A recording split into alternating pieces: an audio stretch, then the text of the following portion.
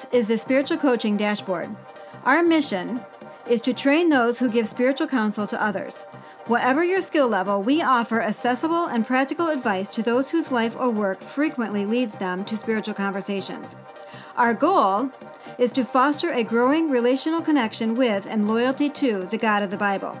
We help people choose life-giving reactions to the warning lights on the dashboard of their lives. Our passion comes from the belief that only healthy hearts can know God deeply and follow Him fully.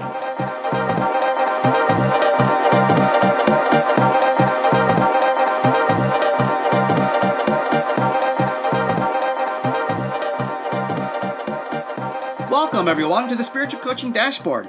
This podcast, first launched a year ago, is a tool for training my expanding team of spiritual coaches at our growing multi-site church. I can't tell you how surprised I was that now hundreds of people are listening around the world. Wherever you are on the globe, Nancy and I are honored to have you aboard. Speaking of Nancy, my beautiful bride is in the studio with me today. Well, thank you, honey. And hello, everyone.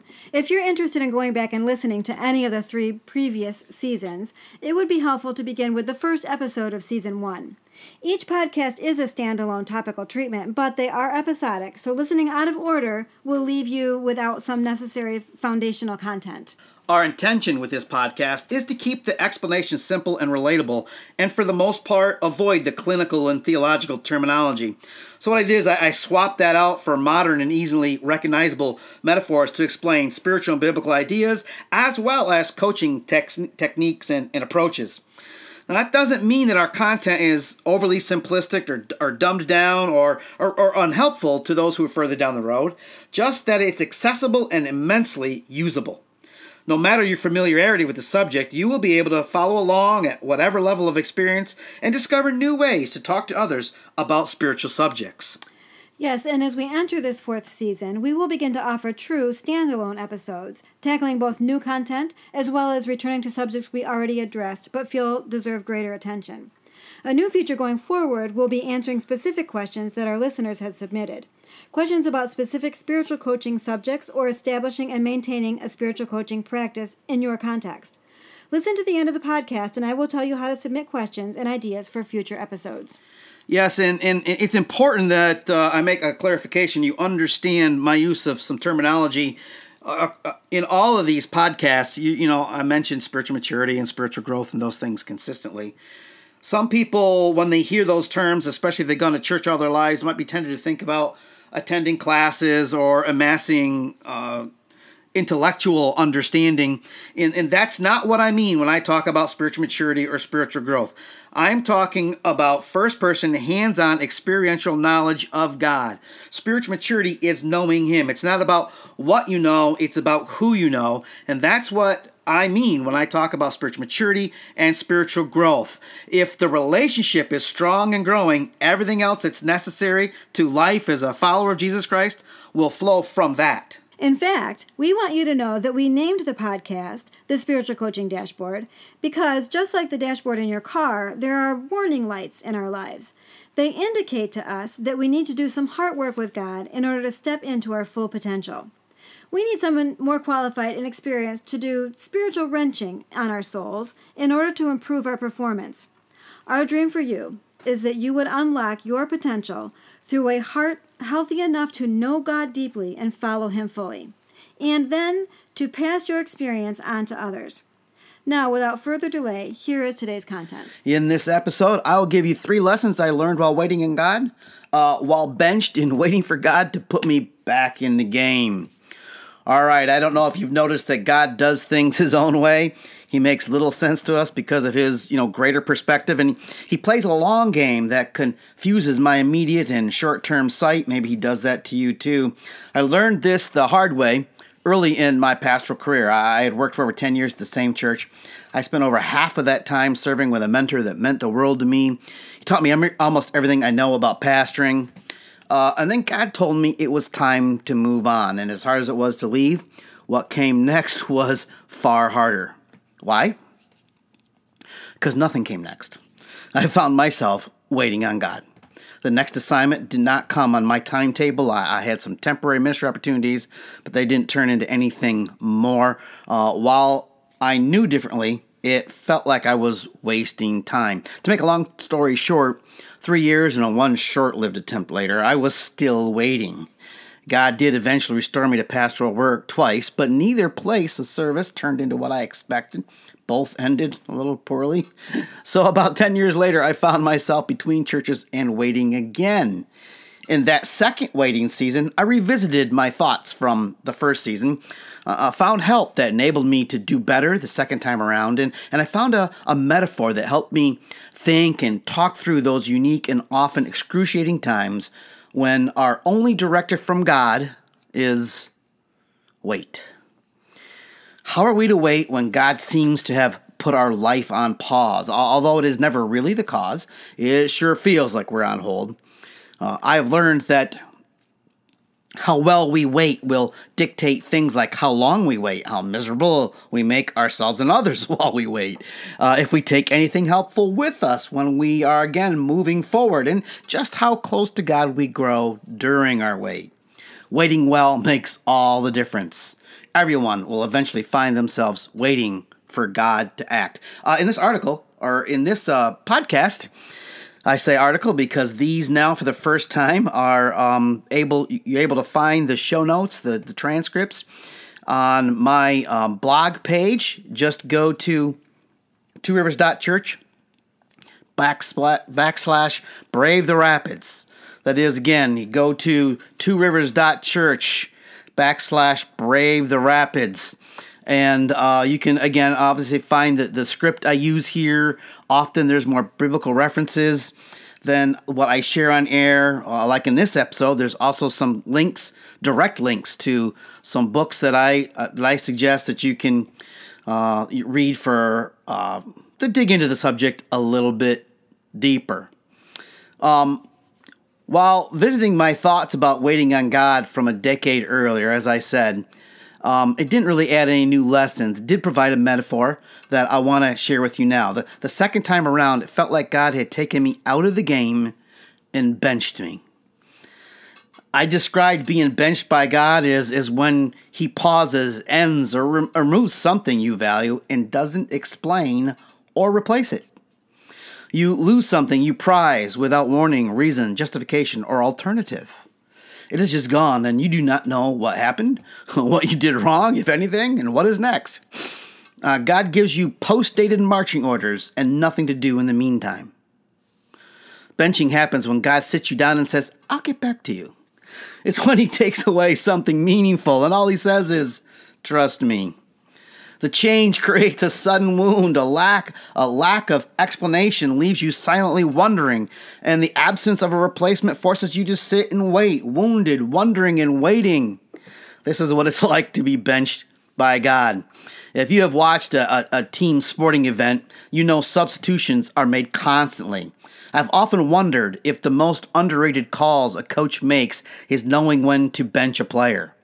The athlete usually dislikes being pulled from the game, protests accordingly, and assumes that it's a punishment. Yet a good coach knows their players and recognizes fatigue and injury, maybe the need to cool off, or the need for coaching and some encouragement. Despite complaints for the good of the athlete and the team, the wise coach pulls the player to the sideline. The best coaches are more concerned for the development and safety of the player than they are to, win at all costs. God does the same thing. When God sees frustration, fatigue, injury, or a need for some coaching, He will bench us. He is the best coach because He always knows what's best for us. Personally, I have never liked it, seldom understood it, and have often misinterpreted it as punishment. At first, when life takes that unexpected and unappreciated turn, I gripe and fuss at God. I absolutely pace the sideline, antsy to get back in the game. I do not want to wait. I wanted to contribute. I wanted to be in the game where the action is. So I nagged the coach to put me in. Put me in, coach. I'm ready to play. Today. Thank you, John Fogerty. His response, he kept telling me that I had not learned my lesson yet. We've all experienced a sudden change or loss that left us wondering what to think and what to feel, what to do. So, what do you do? Well, I answer that pressing question by beginning with a single overarching principle. Make sure you listen close to this.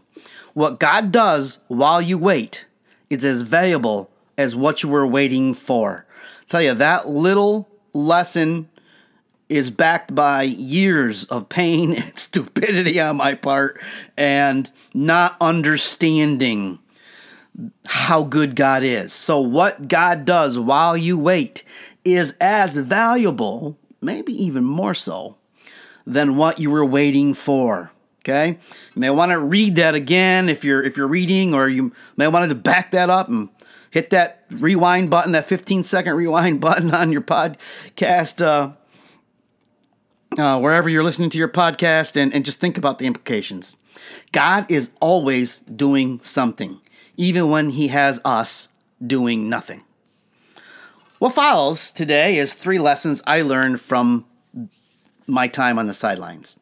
These 3 realities support the simple truth that God is always working on us, always growing us, and always pursuing us, even when he sits us down and forces us to wait for him. Yep, even when it feels like we are doing nothing and nothing is happening around us. All right, let's go straight into lesson number 1. Here it is. When benched, focus on God, not the next task. Wait closely. Waiting should not be task-focused. It should be God-focused. Wait closely. When God pushes pause in your life, he is more interested in moving you closer to him than into your next thing to do. Let me repeat that. When God pushes pause in your life, he's more interested in moving you closer to him than into your next thing to do. You may want to reread that again or re-listen to that. It's so counterintuitive to most people, particularly those who are output focused, as is most of the American culture. And the wait is about God helping us know him more than about preparing us for the next assignment. Okay? The wait is about God helping us to know him more than about preparing us for the next assignment. Of course, those two are not mutually exclusive. Knowing him better is preparation for the next chapter. Unfortunately, until I learned differently, I was always focused on the next task. When God's leading takes you to the sideline, he is leading you into relationship with him, and relationship takes time. I also learned that butt slivers hurt. Because we're not awake to God and how he works, we often let often the exact opposite happens. It's easy to allow the wait to put distance between us and God as we get impatient or frustrated. When we get discouraged, it can lead to despair, and if we're not careful, fear and unbelief and self-pity. If we are unwell enough that our identity is still wrapped up in how we perform and how much we produce, we're going to get a rear full of slivers. You are not going to be able to sit still on that bench. We are bound to get a few from all the chafing on that weather-worn seat. An antsy posture on that proverbial bench does more harm than good. Take it from someone with a posterior full of splinters. Here's another thought.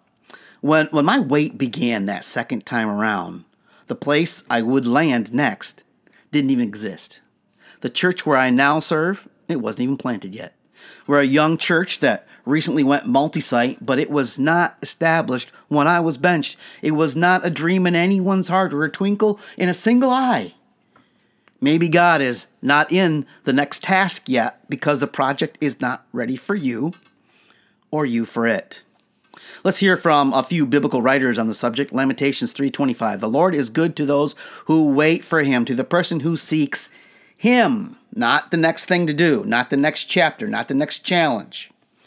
Isaiah 30:18. So the Lord must wait for you to come to him so he can show you his love and compassion. For the Lord is a faithful God. Blessed are those who wait for his help.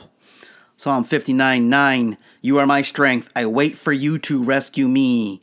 For you, O God, are my fortress. Oh man, how bad I wanted to rescue myself over and over again, trying to get out of the predicament I was in, trying to get off the bench and into the game. I did not wait for God's rescue. I often tried to create something to move into. God treats those who wait for him very well. Imagine what might come if we waited patiently. But we miss out on growing closer to him, on experiencing his love and compassion, because we stay in the game when he wants us on the bench, or the other way around. So he must wait for us to come to where he is. Come to him. Do not think of this in a general way, but as him waiting for us in any given moment or season in a specific way. When we are moving his direction, even if it is temporarily away from the battle's fray, and we wait there, wherever there is for us at the particular moment in time, that is where he is in our lives. We must be there to be where he is. If we go there, he gives us the strength to wait for his rescue. Yes, you can come to him, be rescued, and wait at the same time. What we put on hold is our grand plans, even his plans for us maybe, if he tells us we need a rest. But as Lamentations says, resting is not inactive if we are actively pursuing him. Seeking him is the one action that trumps all others. Seeking him may be the one allowed action while we're waiting for him.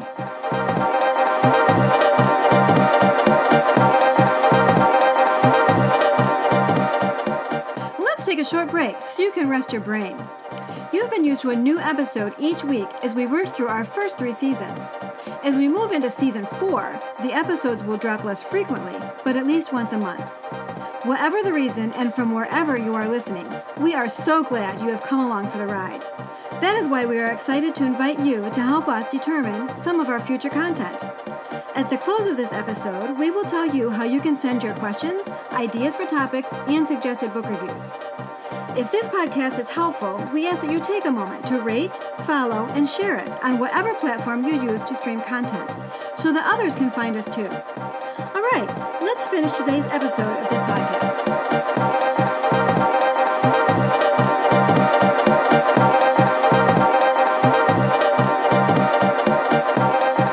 Let's move on to sideline lesson number 2, all right? Lesson number 1 is when benched, focus on God, not the next task. So wait closely. Lesson number 2, when benched, focus on the present, not the future. Wait currently. Waiting should not be future focused. It should be present focused. Wait currently. This is hard because without a future focus, it feels like we are not going anywhere, like our life is on hold and a better tomorrow will never come. We struggle because we want it to be today. We think we would be happier if the tomorrow we are waiting for were here today, if we were already in the next chapter of life. Doing God's will sometimes appear to be the same thing as wasting time. I believe that lie, that waiting was wasting for a good long while. But we are not wasting time when we are obeying God, when we are where God is, whether in the game or on the sideline. Obedience is never a waste of time. Besides, our time is really His, so He can do with it as He wishes, even waste it. Of course, God ain't wasting nothing. Every person represents a current work of God, something He is doing now. A work in progress, to use an exceedingly trite expression. God is always doing something good in our life, whether we are awake to it or not. That requires that we concentrate on where we are, not where we are not. It means we must learn to be content with where God has us and not act like we know better and would be better off if we were somewhere else, going somewhere, anywhere, as long as we were getting something done. Here's what Henry J. Nouwen says on this subject here. Active waiting means that you are present to the moment, fully and totally present in the conviction that something is happening where you are. A waiting person is someone who believes this moment is the moment. Patience means the willingness to stay where you are and live the moment out to the full. To taste the moment to the full in the conviction that something is hidden there that will manifest itself to you. An impatient person is always expecting the real thing to happen someplace else. We have come to live in a way that we think the real thing is happening over there, always ahead of us, always happening tomorrow. And so, very tragically, we miss what is happening to us today. That's from The Spirituality of Waiting by Nouwen. When sidelined by God, when he pulls us from the game with, maybe sickness or pausing our vocational advancement and sending us on some tangential mission, closing all roads forward and focusing to stop and wait, God is not in the game anymore, at least not as far as we're concerned. And he is not quite ready for us to start a new chapter either. There's this interim period, this between. He is on the bench waiting to coach us. The truth is, what we often feel is the sideline is really the center of God's action. Waiting is the only place where God is, the only place where we can please him. Doing something would be sin. It would be walking away from him. When God is driving, he will often pull over at a scenic overlook. Future-focused disciples, those who are anxious to get somewhere, to do something, they hate it. Sometimes he takes us for a wildly divergent and completely unexpected ride. Christ followers fixated on a specific future and their own agenda hate that. But you will find that God is not very sensitive to our plans and comfort and the littleness of our puny, pre-planned imaginations. When God is in the present and not the future, the action is in the immediate and not tomorrow. When God pauses your life, be present, listen, feel, assess, and connect with God right where you are. All right. Sideline lesson 3. Let's go back. Lesson 1. When benched, focus on God, not the next task. So we're waiting closely. Number 2. When benched, focus on the present, not the future. Wait currently. And then sideline lesson number 3. When benched, focus on faith, not comfort. Wait courageously. Waiting should not be comfort-focused. It should be faith-focused. Wait courageously. But we want deliverance from the pain of waiting, disruption, the confusion, and the inconvenience. Not knowing is not comfortable. Certainly does not feel safe. But our feelings betray us. This is our faithful, steadfast God we are talking about here. The tighter we cling to a desire for the comfortable, the longer it takes God to move us on. God is confusing. How could he not be? We're trying to understand the mind of God with the resources of the human intellect. It will never suffice. It will never be sufficient. You do not want it to be sufficient. A God we can grasp is no God at all. He made us, not us him. God is trying to understand, give up trying to understand what remains elusive. Give up trying to understand the ways of our God, whose perspective is so far above our own. Take a different approach. Sit down. Shut up. Wait. Trust. Die to your right to know why you're waiting. The science of God can be painful, but he is speaking about something even when he is silent about the future. The silence of God can be painful, but he is speaking about something even when he's silent about the future.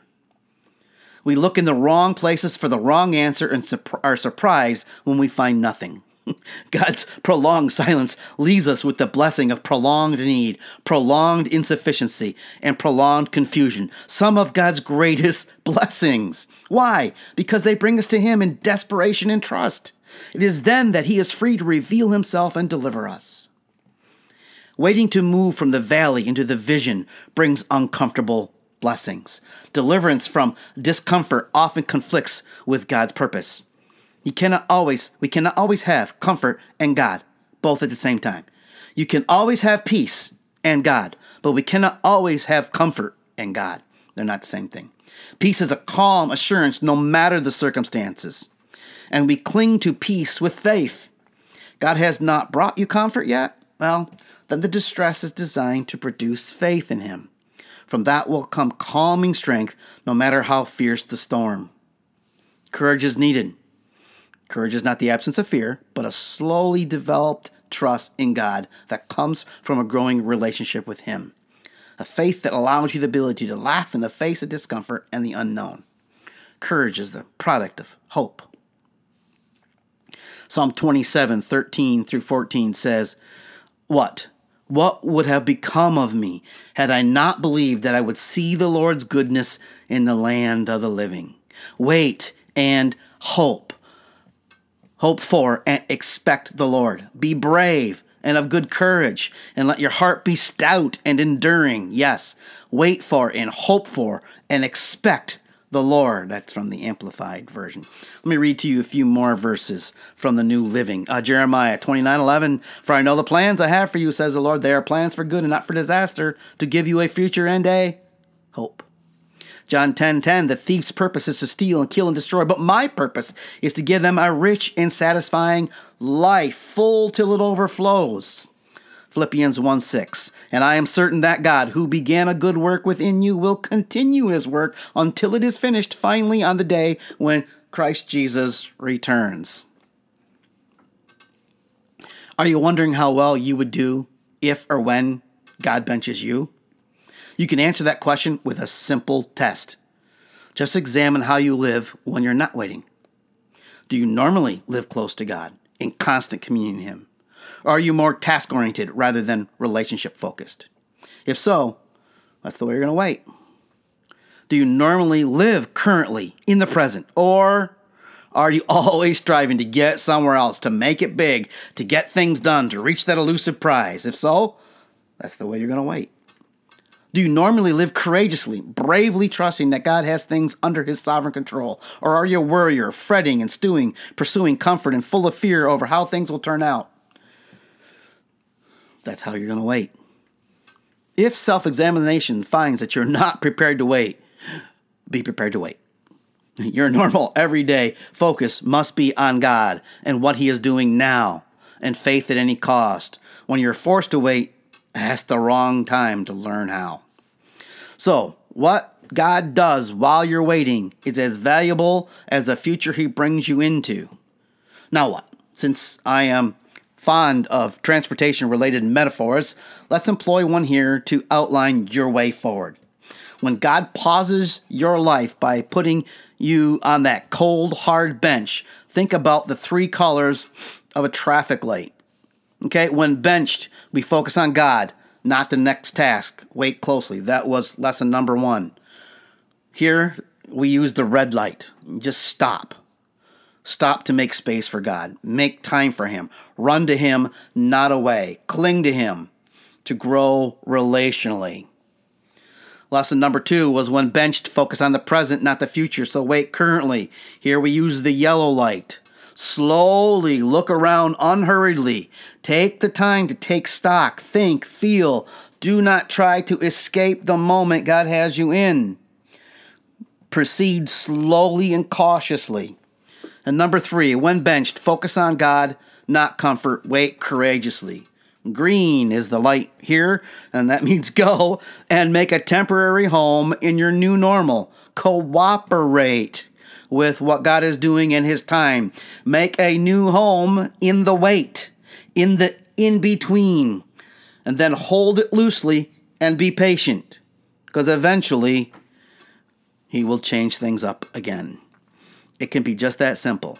Stop, yield, go. Stop, make space for God. Begin to look around slowly, think and feel. Feel out where you're at. See what God's saying there. And then what you go into is just settling down in that new normal. Cooperate with what he's doing there. And then hold it loosely and patiently till he moves you forward. Stop all the doing, turn in God's direction, slow down, and take a look around at what he's trying to say, show, teach, heal, correct, and what you have been missing, who you have been overlooking, and go ahead and get comfortable in your temporary new normal. He may just leave you there till you do. Now, let me suggest a couple volumes for you here. The Fire of Delayed Answers by Bob Sorge. That's S-O-R-G-E. Not sure how to pronounce that. The Fire of Delayed Answers. It's very helpful to me. An older book, Waiting on God by Andrew Murray. It's like $4, a little bit over $4 right now on Amazon. The Spirituality of Waiting by Henry J. Nouwen. In fact, there's a link to a free PDF in the show notes.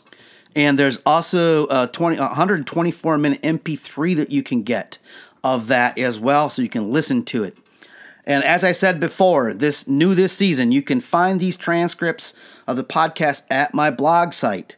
So direct links to these resources that I just mentioned, the 2 books, the PDF, or the MP3, depending on what you want, they are at tworivers.church/Brave the Rapids.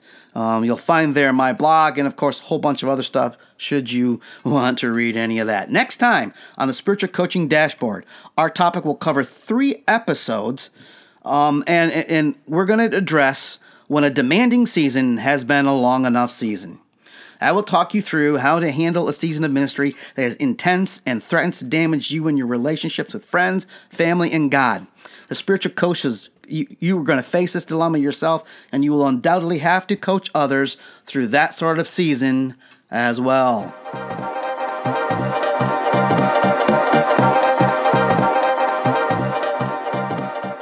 Thank you for listening to this episode.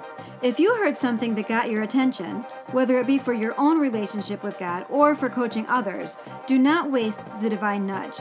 Be sure to take the time to think through how God would have you work the new thought into your life and practice.